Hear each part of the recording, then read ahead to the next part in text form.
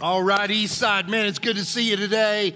Thanks for coming out on this is a weird weekend for us. It always is after Thanksgiving before we kick into the Christmas craziness. But man, it's good to see a good crowd here. Thanks for being here, coming out and being a part of it. That's one of our favorite songs, All My Hope Is in Jesus, isn't it? You like that song? It's one of our favorite ones here. And if you kind of think about it, that is the heart and soul of everything we believe and everything we do in a worship service. Our hope is in Jesus and nothing else. And so that's I was thinking that when we were singing it, that's kind of the pinnacle. There's nothing more to say other than that. So thank y'all. Have a great weekend, and we'll see you later, okay? Please don't go yet. I want to teach you a powerful lesson from the Word of God. Hey, anybody like seafood? You like seafood? Shout it out, all right? All right, a lot of seafood lovers here. Even if you don't like seafood, if I could serve it to you on the beach, come on now, huh? On a warm day when the sun is coming up over glistening waters, you might change your mind about that. That fits the last story that we're looking at in the Bible under this series title, Burgers with Jesus. And it's been a good 4 or 5 weeks, a lot of fun with that when we've looked at this. And if you're visiting from out of town, you're going, what in the world are they talking about? And I hope one of the things that during this series has kind of resonated with you is that when you're reading scripture and just kind of looking at different things in the Bible, pay attention, man. Pay attention to times when Jesus was eating. Because when he ate with people were the times in which he brought out these incredible life lessons, incredible over dinner tables and mealtime. And so we've been looking at a few of those, and today we end it with the last story that we'll look at about this eating with Jesus thing, and it was a seafood meal that he had with somebody that he deeply, deeply loved. It was about seafood. Now, it's kind of a fish story, really, when you think about it. And we've all heard corny fish stories. You remember the two buddies, the two young kids who went ice fishing one day in the northern frozen tundra of Minnesota? They went out on this little pond, and they dug their holes about 10 foot apart, and they sat on buckets, and they just threw their lines in. And the kid on the right, man, as soon as he gets it, he's got a bite, he pulls it, man, it's a keeper. And the kid on the left, man, nothing's happening. But this kid on the right, man, every time he puts it down, another bite, another fish, another bite, another fish. This kid, nothing, man. And so after a while, the kid on the left he said, man, what is going on? Same bait, same place, same size holes. How come that's happening? And his buddy said to him, he said, what'd you say? He said, dude, I can't understand a word you're saying. And he goes, you got to keep your worms warm. And that'll get you some. Now, some of you aren't going to recover from that, are you? But the fish story that I want to talk to you about today in the Bible is not corny at all, man. Here's what it will do. And I want to give you a little bit of inside information before I kind of bring it all out. I start thinking when I'm going to preach about 24 hours or so before. I start mentally, emotionally, passionately, I start getting in the zone. And that's where I can feel it, and I'm ready for it. Aquila and I talk all about that. We prepare, all we can for this moment, but it's getting in the zone. Spirit getting me in the zone. And why I'm passionate about what I'm going to talk to you about today, this fish story, is it is the great equalizer. Because once I tell you what it's about, every person in the room is going to say, dude, I'm there. I know what that's like because I've been there. Because this fish story describes what God thinks of you when you mess up. And I'm not talking about really bad people who do really, really bad things. That's another sermon. That's not what this is about. This sermon is about good Christian people, like you, a lot of you, like me.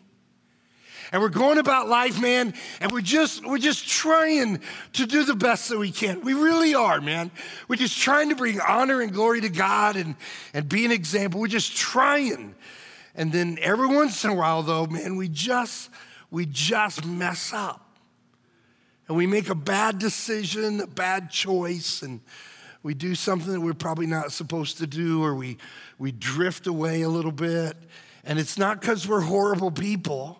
It's because we're people.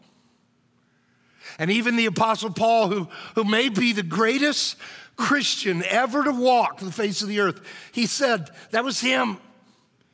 He said, man, there's some good things that I know I ought to do. And man, I just sometimes don't do them. And I know I should, but I just don't. And there's some bad things that I know, man, I just shouldn't do that. And then every once in a while, Paul said, you know what, I find myself doing that. And that might be you, okay? It's why this is the great equalizer. We're all on the same page here because we all been there. We all been there. Doesn't mean you're a horrible person, just means you're a person. And some of y'all are at the point when you ever get a room like this and this many people, there are a number of people in this room who are thinking right now, dude, it's not just that I know what you're talking about, it's that you're talking about my life, dude, right now. Because, man, last weekend, or 6 months ago, or a year ago, man, I was there. And so whenever you find yourself there, as we all do, the question is, what does God think of you at that moment? And what would God want to say to you individually? What would he say to you? Because what we do is we believe the devil, don't we? And the devil tells us all kinds of things about our moments of failure that are not true. And God has a word for you and for me, and he shared it around a meal over seafood. And it's a story that a lot of you have heard about in your Bible, and we're going to break it down today. It comes at the end of the book of John, and it was the relationship between Jesus and a guy named Peter. And if you're a Bible person, you know why it's kind of a big deal, because Peter had denied that he even knew Jesus on the night Jesus needed him the most in order to save his own neck. And so Jesus had been betrayed by Peter 3 different times. And now these two guys are back together, and they're going to eat together. And Jesus is going to tell Peter what he thinks of him in his moment of failure. And when I read this story to you, what you're going to find out today is that some of the things that Jesus said to Peter are probably some things you might need to hear. Now, I'm going to do it a little differently today. My sermon's a little out of my comfort zone. It's not quite my style, but I'll do the best I can. I just want to read the story to you. It's a long story in John chapter 21, and we're going to read the whole thing. And I'm going to kind of break it down in parts while I'm reading it. I'm going to stop at certain places because I think there's different places in this story where if Jesus were saying this, I think he'd stop at some places. Now, did you hear that? Because this is what I think about you. And it happens a number of times, and you'll kind of catch what I mean when I get going here. So I'm going to start in John chapter 21. That's where it's at, the first verse. And just let me read a few verses to start it, get us in the mood. And I'm not going to put it on the screen. I want you to hear the story. But there's a few parts of the text that I want you to see it, and I'll put those up there. So John 21, verse 1 says this. Is anybody in the house right now praying for my voice? Come on now, huh? Okay, so help me with this, okay? And some of y'all saying, Lord, I've heard enough. And so here we go. Verse 1. Afterward, Jesus appeared again to his disciples by the Sea of Tiberias. It happened this way. Simon Peter and Thomas, who was called Didymus, and Nathanael from Cana in Galilee, and the sons of Zebedee, and 2 other disciples were all together. And then Peter said something. I want you to see this. Peter said, I'm going out to fish, Simon Peter told them. And they said, hey, we'll go with you. And so they went out and got into the boat, but that night they caught nothing. Now, you probably have heard that. If you're a Bible person, you've heard that part of the story, and you may not have seen anything there at all that stands out. But I want you to see this. I want you to think about Peter for a minute. Peter was a lot like us, man. He was a good guy. In fact, I mean, he was all into the kingdom of God. He left everything to follow Jesus for 3 years. And man, he was there. And when the church started, Peter was the one that started the whole thing. So this is the real dude, okay? This isn't just some horrible guy did a horrible thing. This is the real dude. But Peter was one of those guys that even though he was all in, he still messed it up a lot of times. He was the first guy. He was the very first guy publicly who ever, in front of other people, looked at Jesus and said, you are the Son of God. You're him. And that was big in those days. And in the very next breath, Jesus said, hey, I'm going to go to Jerusalem. They're going to kill me. And Peter said, no, you're not. That's not how we're going to do it. That ain't going to. Have you ever tried to order God around? I have. Okay, so how can you be the first guy to profess him and then you call out Jesus, okay? What kind of a bonehead move is that? You remember when they arrested Jesus? The night before they died, and if you read that account, Jesus was very laid back. He was calm. He didn't fight it at all. He was gentle. He didn't say anything. He didn't swing back. You remember what Peter did? Peter picked up a sword and cut the ear off one of those cats trying to arrest him. And Jesus looked at him and said, Peter, what in the world are you doing? And Jesus reached down, picked the ear, and put it back on the head. Wouldn't you have given anything to see that? And here's Peter acting like an idiot. He's the guy 3 times who said, I don't know him, in order to save his own neck. So that's Peter, okay? Goes from high to low, kind of like you might at times. And so here's Peter, and we're on the Sea of Tiberias, and he's got some of the other disciples there, and Jesus has died, and they've buried him, and he's raised from the tomb, and it's right before he goes back up into heaven, and Peter says, I'm going to go fishing. And if you've read that account, you may never have thought anything in the world about Peter going fishing, but it is huge. Because Peter used to be a fisherman. That's what he was professionally. And he left all that to follow Jesus. And there's a hint, there's a sense here that what Peter is saying is now this is kind of all over, and I'm going to kind of move back to who I used to be. Have you ever sensed that about you? Where it just seemed like, it's not that I'm a bad person, but I look at my life and, I'm not quite where I used to be with God. And I'm not in the Word as much as I used to be. And I'm not praying as much as I used to be. And I've found other things to do rather than to come to church. And, I'm just kind of moving my way back a little bit. And that's what's happening here. And Peter starts to, not a bad guy, he's starting to drift backwards. And so the story tells us that they fished all night and they didn't catch anything.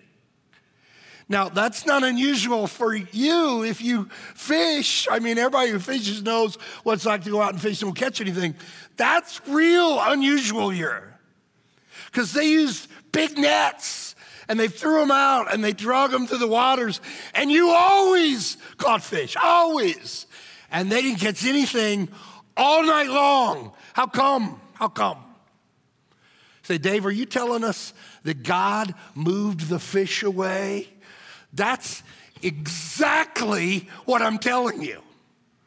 Because that's one of the things that God does to us when we make these blunders, when we slip, and that is that he reminds us that things aren't going to work out so well for you now because you chose your way over his way. And so here's one of the things I think God would say whenever we slip. I think this is what he would say. Let's put it up on the screen. 1, 2, 3. There we go. God will say, your way isn't working so well, is it?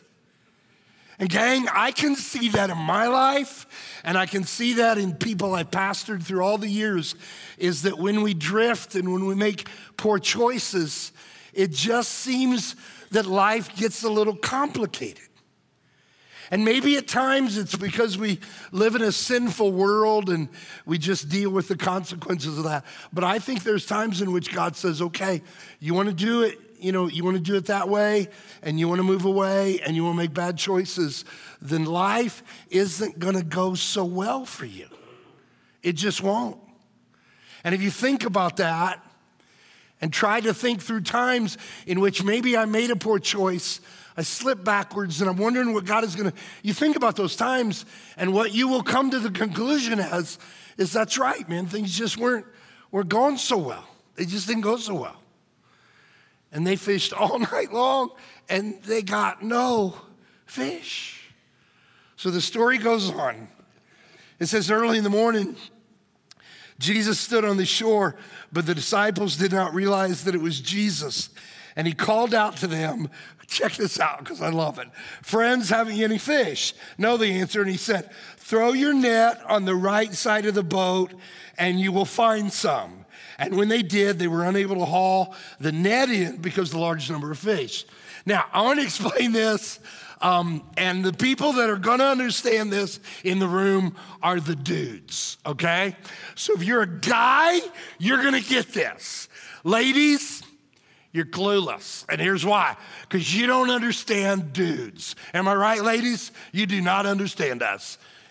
Any ladies ever, you say amen to that, okay? Like, I do not understand you sometimes, okay? Here's why. Because dudes don't like to be told what to do.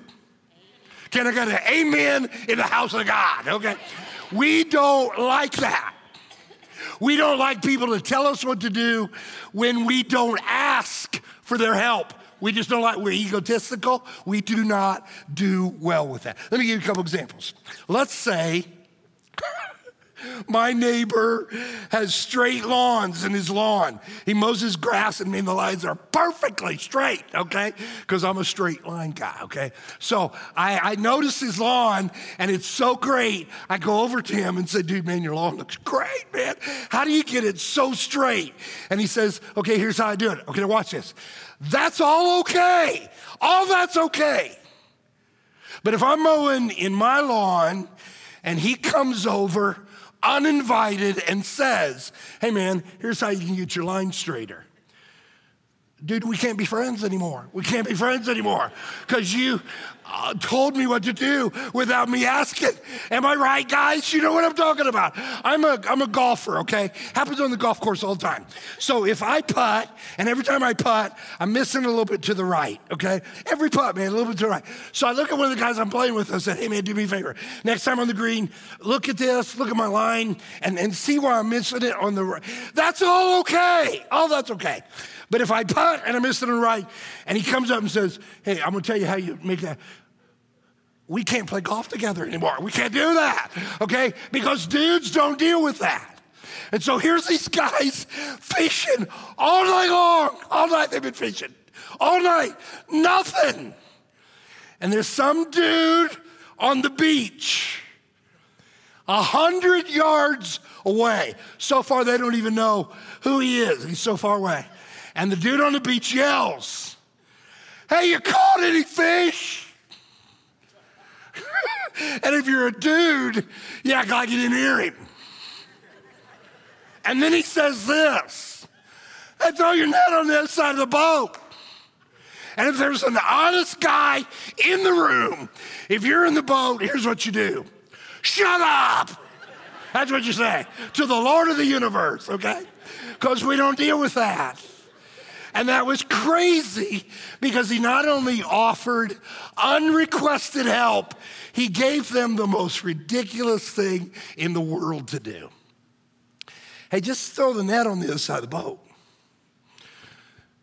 Duh. If they ain't biting here, they ain't biting there, okay? So why is that in the Bible? I think it has a purpose to it. I think it has something to say with what God wants people to know when we make a failure, when we slip, when we drift, we made a bad choice, did something wrong, didn't do the right thing. I think God wants to hear something. And what he wants to say to us is, I want you to trust me. I want you to trust me because my way is better than your way. And when you do it your way, you're going to have to deal with all the consequences of that, and life's just going to be wrinkled. I'm not talking about horrible people doing horrible things. I know what I'm talking about. But when we have those times in our life, and I think about them, every time I disappoint him, every time I fail, the reason I did that is because I chose that my way is better than his way right now. And he just says, dude, you got to trust me. Because your way is not going to turn out well. And so ask yourself this. Have you been fishing on the wrong side of the boat? Because if you've ever fished on the wrong side of the boat, it just isn't going to work out. And he says, I want you to trust me. You know why? Because he knows better how to love your spouse than you know. And he knows better how to manage your money than you do. And he knows better how to fill your schedule with right things and keeping bad things. He knows the right thing to say to that person at work that you don't like and you don't know. Trust me. And so that comes up. And this powerful lesson, and then the story continues. And right about now is when it really gets electric. So let me read it. Then the disciple whom Jesus loved, who is John, okay? Side note, whenever John writes, he refers to himself like this, the disciple whom Jesus loved. Me, that's what John is saying, okay? And he said to Peter, he said, it is the Lord. It's the Lord over there. And as soon as Simon Peter heard him say, it is the Lord, check this out. This is beautiful. He wrapped his outer garment around him, for he'd taken it off, and he jumped into the water. How far are they? 100 yards. And the other disciples followed in the boat, towing the net full of fish, for they were not far from the shore, about 100 yards. Now stop that just for a second. Stop there for a minute. And I view this in my mind. I don't know if it's how it happened, but here's Peter. He's in, man, and he's swimming. So the rest of them, 6 of them, are rowing, okay?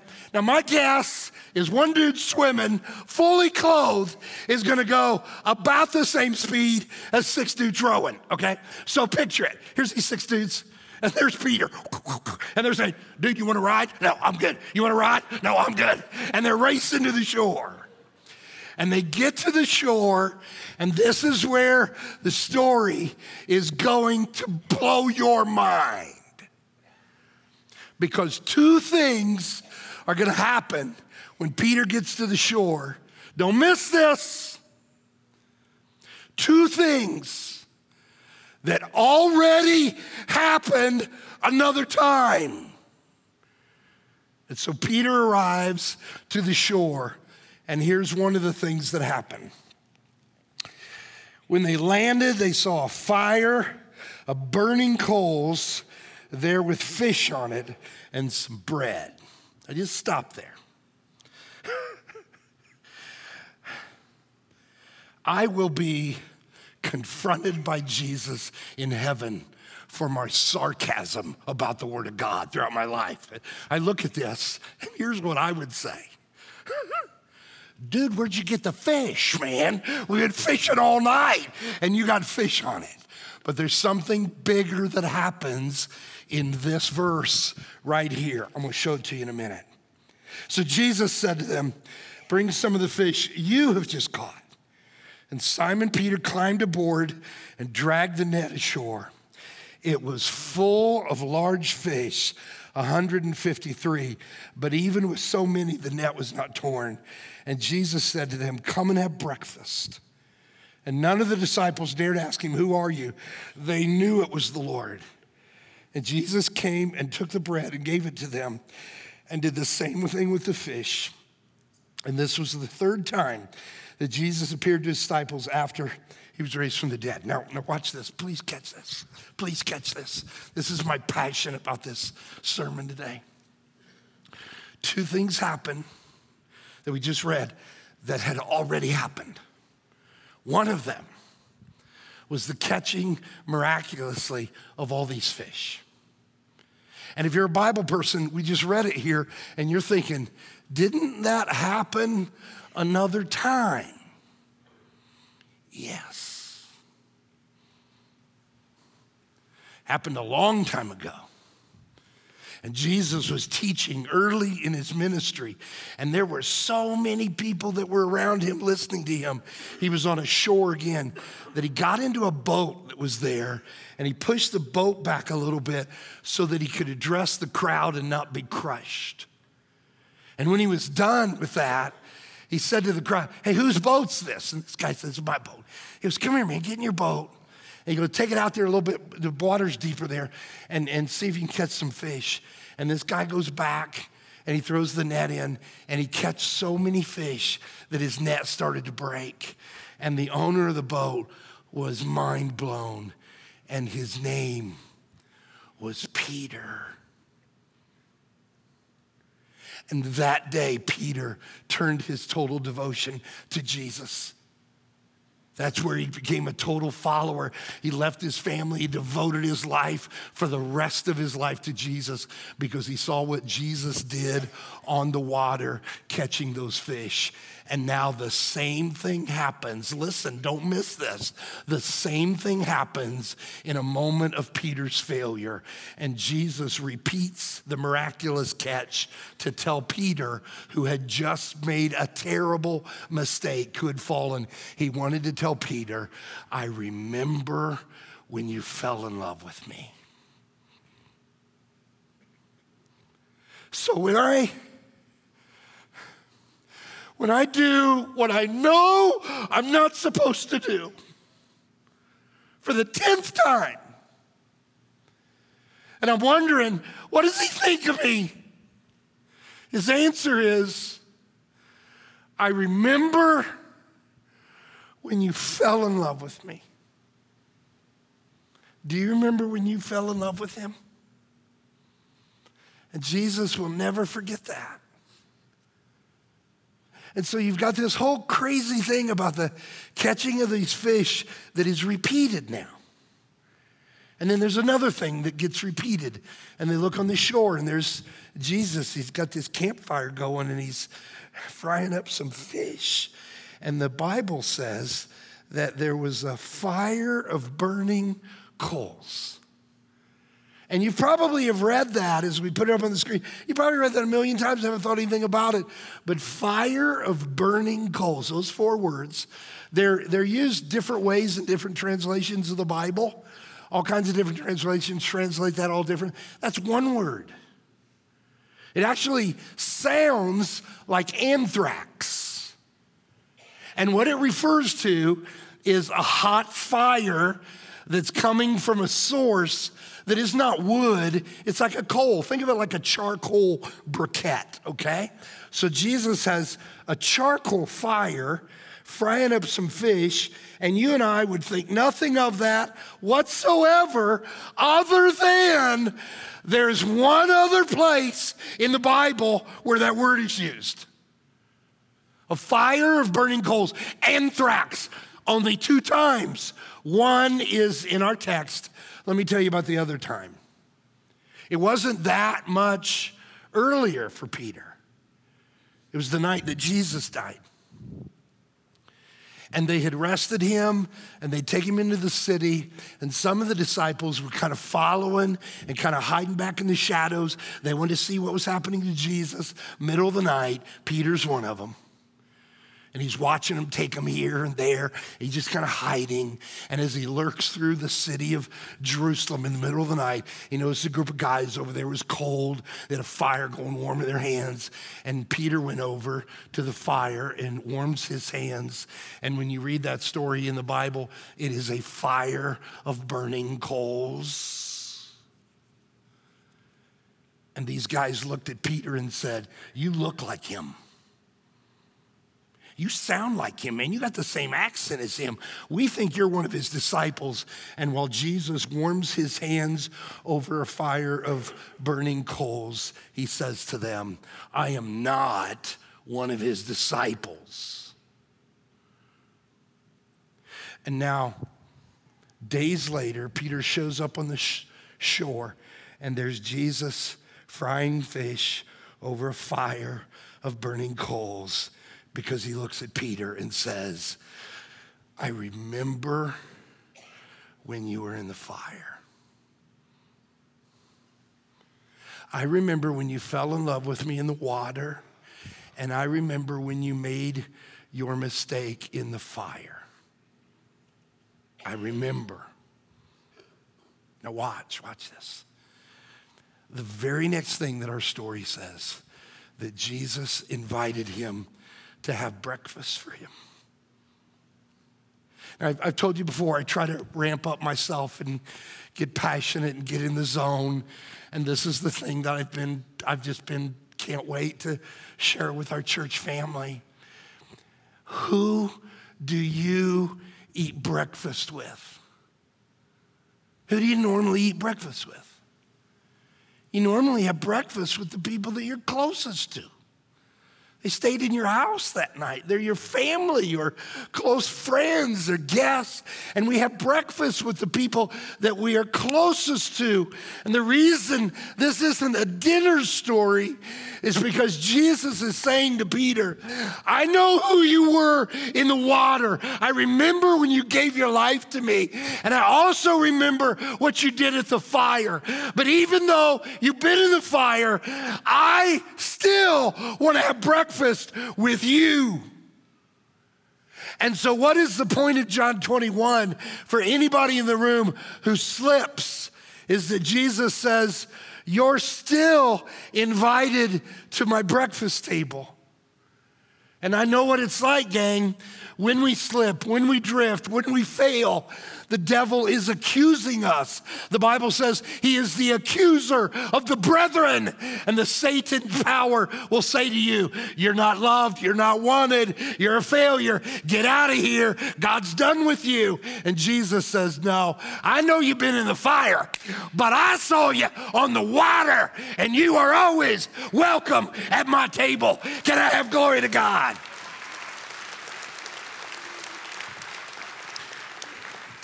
So here's what I get out of this story, is that when I screw up, the God of mercy and grace still wants to have breakfast with me because he remembers my moment in the water. Man, that's good stuff. The story then moves into the section where most people think this is what John 21 is about. And we're not even at that section yet, but let me read it for you real quick. It's the ending of the story. It says, when they had finished eating, Jesus said to Simon Peter, it almost seems like maybe they got up and they kind of walked off by themselves and had a private conversation. And Jesus said to Simon Peter, "Simon, son of John, do you truly love me more than these?" "Yes, Lord." He said, "You know I love you." And Jesus said, "Then I want you to feed my lambs." And again, Jesus said, "Simon, son of John, do you truly love me?" And he answered, "Yes, Lord, you know that I love you." And Jesus said, "Then I want you to take care of my sheep." The third time he said to him, "Simon, son of John, do you love me?" And Peter was hurt because Jesus asked him the third time, "Do you love me?" And he said, "Lord, you know all things. You know that I love you." And Jesus said, "Then I want you to feed my sheep." And I tell you the truth, when you were younger, you dressed yourself and you went where you wanted. But when you're old, you're going to stretch out your hands and someone else is going to dress you and lead you where you do not want to go. And Jesus said this to indicate the kind of death by which Peter would glorify God. And then he said to him, follow me. Now, most people who know about John 21, they think that's kind of the meat of the story there. And it's because of some kind of almost off-the-wall things that come up that I don't think are the point. He asked him, do you love me 3 times? Because Peter had denied him 3 times. So is that why Jesus did it? We don't know. We don't know that. And some people get caught up on the fact that he used a different word for love. The first 2 times when he said, love me, he said, do you agapao me? It's the word agape love, sacrificial total love. And then the last time he asked him, he said, do you love me like a friend? He used a different word for friend. And some people think Jesus intended to do that. I don't know. I think he was just using a variety of different words. And then some people get caught up in the fact that he said to him that Lord, I know I love you. You know that I love you. And he just kept coming back to that. And I don't think any of that's the point. I think the point when you read this is to pay attention to what Jesus did. And if you're here today and you feel like, man, this sermon is for me today, I'm begging that you would hear this. Because I think that if you pay attention to the final conclusion of the story, you will notice that every time Jesus asked him, do you love me? Jesus took the conversation to the future. He didn't keep coming back to the fire. He didn't come back to how you messed up. That's not where the conversation went. The conversation went, I'm concerned about your future. And so the overarching power of what God says to his family when they go through these moments of time really comes down to this, is God would say, I'm more interested in what you can do in the future than what you did in the past. And some of y'all, gang, are caught in that. And you have believed the enemy that because of what I did or what I didn't do or because I'm not where I ought to be, that God is over me. And I want you to know that God is far more concerned about what you can be tomorrow than what you were yesterday. Your past does not have to define you. Would somebody say amen to that? And that's what he wants you to know. There's a few of you in this room who have read, because I've heard some people tell me that you've taken some time to read Arthur Gordon's beautiful little book called Return to Wonder. And it's just a gorgeous little book with some really cool things in it. And there's something that he brings up in his book that has such an impact and is so true to what we just talked about that I thought I want to read that story to you. And so I typed it up, and I just want to read a little section here of this story, and you kind of get in the mood of it. And I think it's a perfect icing on the cake to John chapter 21.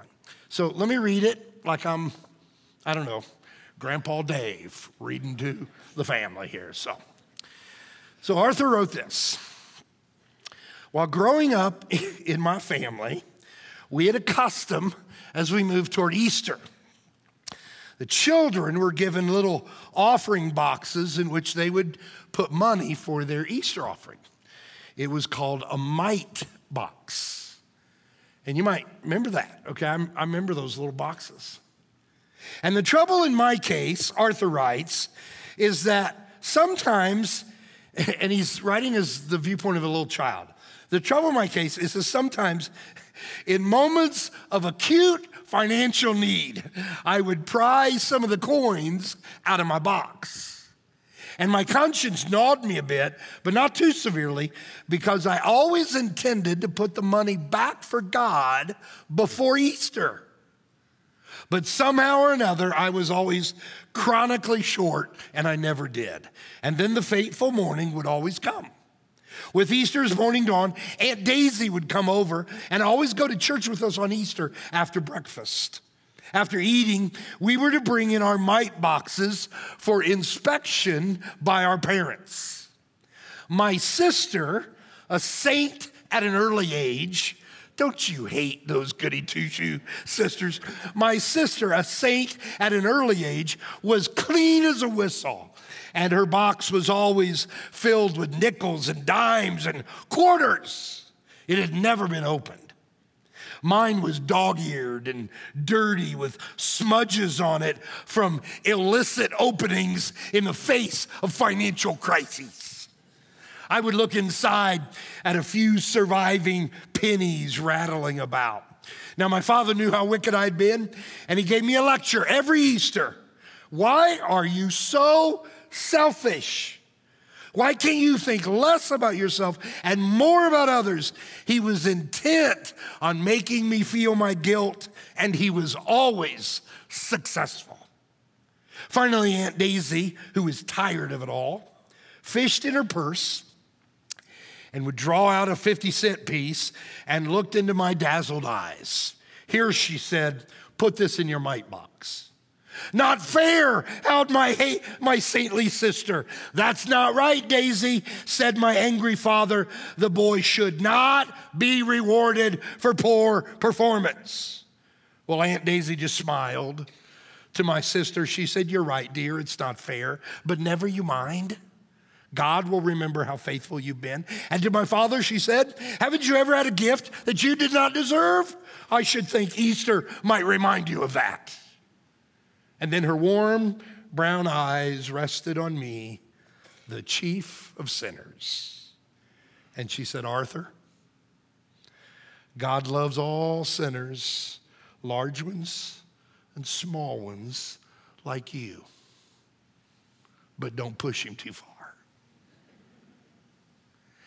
And that's why we're here in this room right now. Because even though we've been in the fire, he has invited you by grace to his table. Father, you are good. You are so, so good. I don't know who in the room that this was intended for, but I know it was intended for somebody. My guess is quite a few of us. And so my prayer is that the reminder of your grace will motivate them for the future and not the past. And then you will receive the glory for all that you've done. Amen and amen.